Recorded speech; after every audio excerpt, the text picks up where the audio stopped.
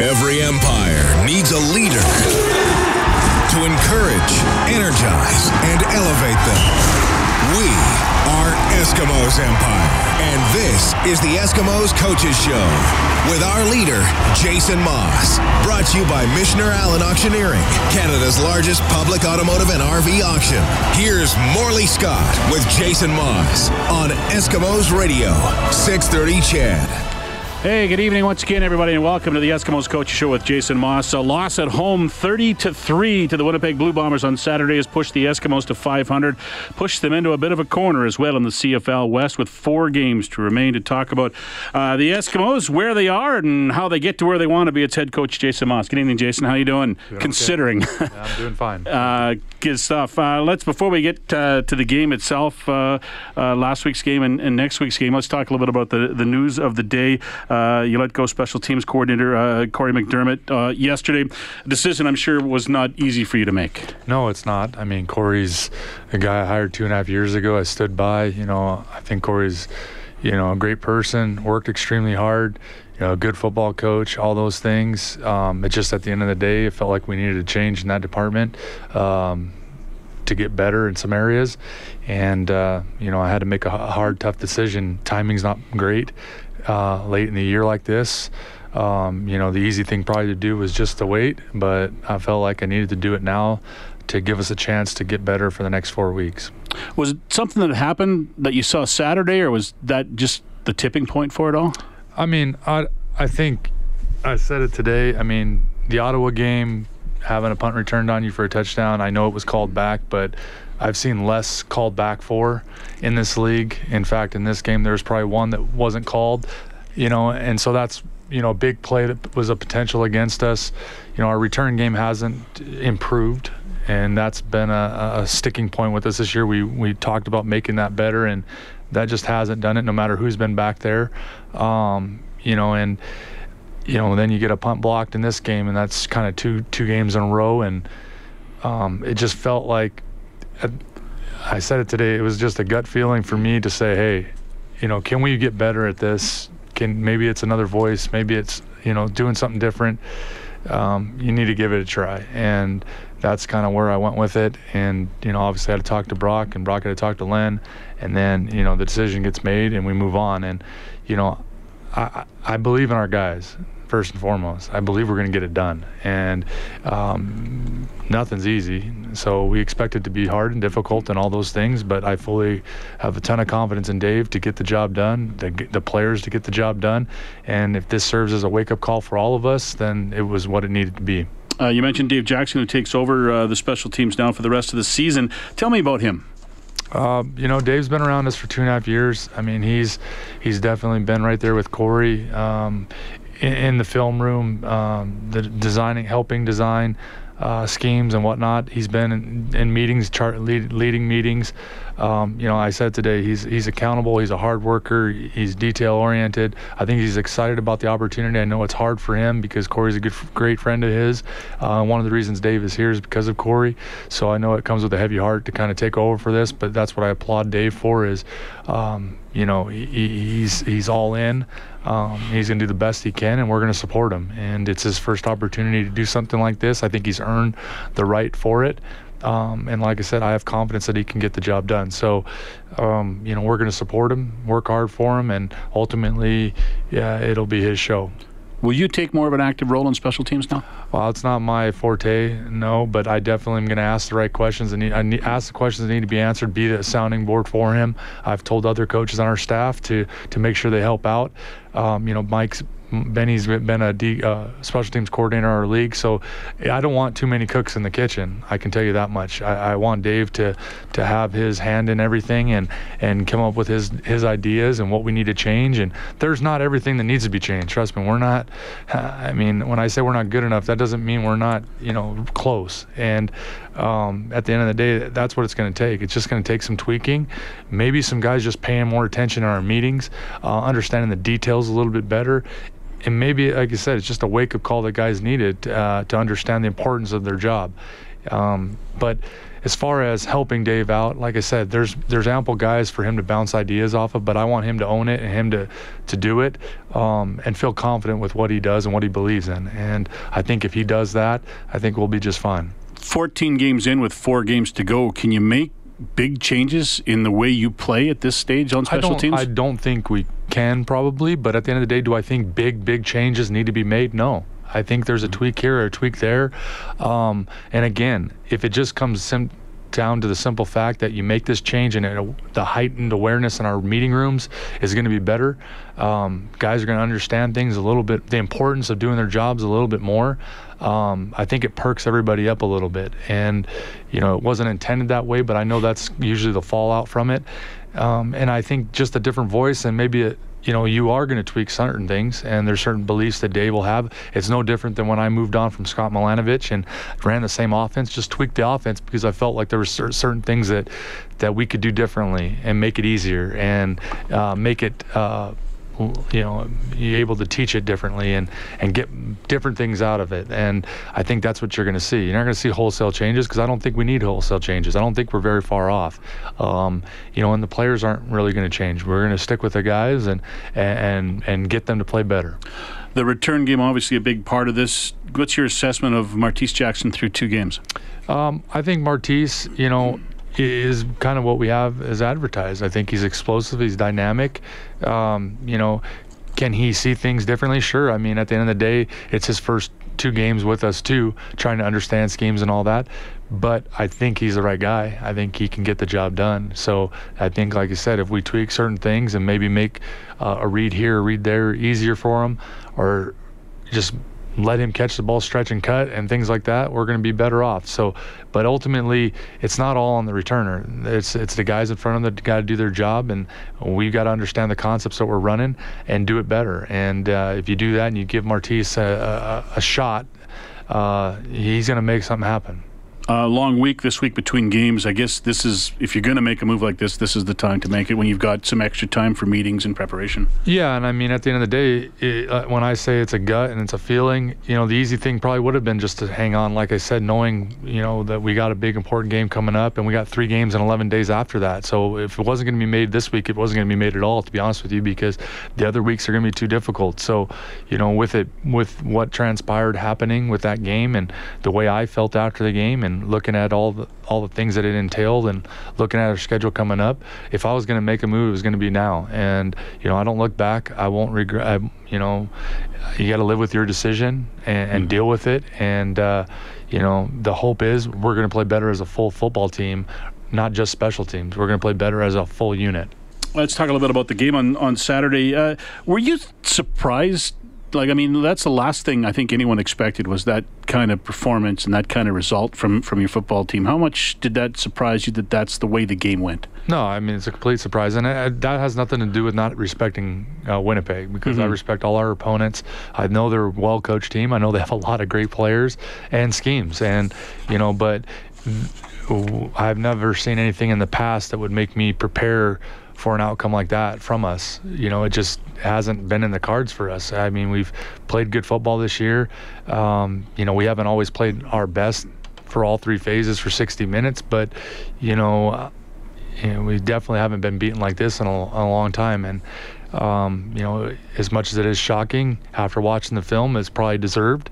Our defense, I thought, played well. They gave us a chance to stay in there. I just think offensively we never got in a rhythm. We'd play a couple of good plays and have a play back and need a play back or need to make a play and something bad would happen. So, they outplayed us at the end of the day. And, it wasn't pretty. But there were some good things that happened. We did run the ball well. Like I said, our defense, getting pressure on Matt, limiting them in their production. I know they scored the 30 points. 23 was off the defense, but some of that too was, with bad field position, and they held them to field goals, which is huge.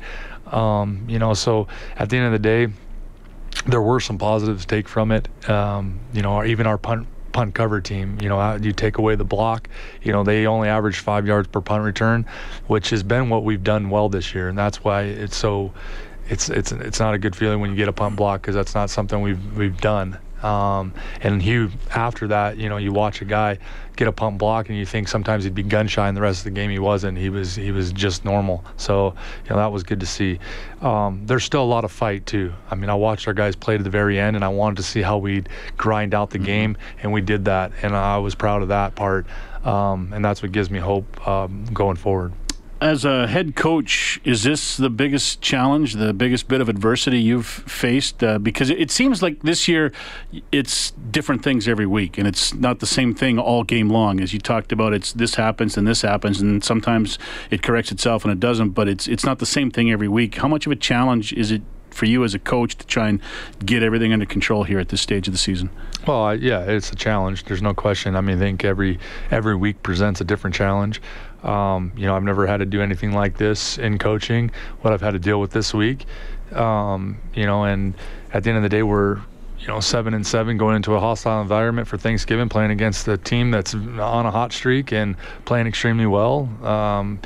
So it's going to be a difficult challenge. We know that. But I think that's what makes it fun. That's what makes it exciting. Nothing cures what we're going through like a win, like a good, hard-fought road win.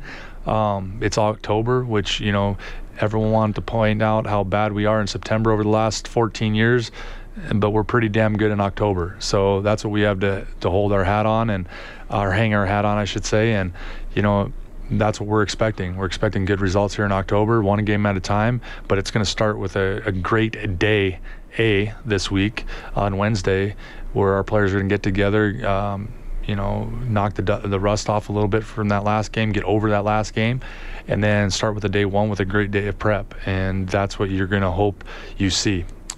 1 week today, the Eskimos in Regina to play the Rough Riders on Thanksgiving Day. We've got it for you here on 6:30 CHED. 2 o'clock kickoff, 12 o'clock for the countdown to kickoff with myself and Dave Campbell from Regina. More with the coach when we come back on 6:30 CHED. The Eskimos Coaches Show with Moss and Morley. Brought to you by Missioner Allen Auctioneering. We have the selection. You set the price. On Eskimos Radio. 6:30 CHED. Back with the coach here on the 6:30 CHED, the Coaches Show for Missioner Allen Auctioneering. Eskimos in Regina on Thanksgiving. Thanksgiving and football seem to go hand in hand, especially in the United States. It's becoming more of a tradition in Canada over the last few years. Third straight year the Eskimos, I think actually fourth straight year the Eskimos play on Thanksgiving. Jason, you got any good memories about football and Thanksgiving when you were growing up? We would always just watch the NFL games that were being played and go out and play a game after that with friends and stuff like that. So, that's about as good as Thanksgiving can get, if you ask me. Yeah, that's for sure. Yeah, for whatever reason, I guess because the games are always on Thanksgiving, it's just the two go together so well, right? Yep. It's cool to be playing on Thanksgiving Day. You'll do it in Regina against a team that's got a great offense. I mean, they make things happen, or defense rather. They make things happen with their defense. They really get after you, don't they? It's going to be a challenge. Yeah, I mean, they're good up front. They've had a ton of return touchdowns on defense this year, so you got to be good with the ball. You can't turn it over. Chris does a great job preparing his guys, getting his guys to play fast. They'll challenge you. They'll play man a ton in this game against us, I'm sure. Match up against us. So they're always going to challenge you, whether it's up front or in your face with our receivers. So it's going to be quite the challenge, and it's going to be a great environment, hostile environment. It's going to be loud. And they're a three-phase team. They can get it done in all three phases. So our whole team's going to have to play well in order to get this victory. As you look for the answers to get the offense going again, do you make any changes? Do you simplify things at all? Do you take plays out, add different plays? Do you maybe go to the run game more? Do you do things that gets your offense more confidence? Well, I think at the end of the day, you look at what you do well over the course of the year, and you kind of make a plan to utilize that to the best of your ability. I think you look at the defense that you're playing and see what their vulnerabilities are, what you'd like to attack, what their weaknesses are, and kind of make a plan from there. At the end of the day, it comes down to execution and guys understanding what they have, what their role is, and what they have to do, and allowing them to play fast. So if we simplify it, great, but it still comes down to them understanding, executing, no matter how many plays you have in or not. and you like to, as much as you can, match your strengths to their weakness. And they don't have a lot of weaknesses, so it's going to be more of our strengths going against their strengths, and you just hope we make more plays than they do.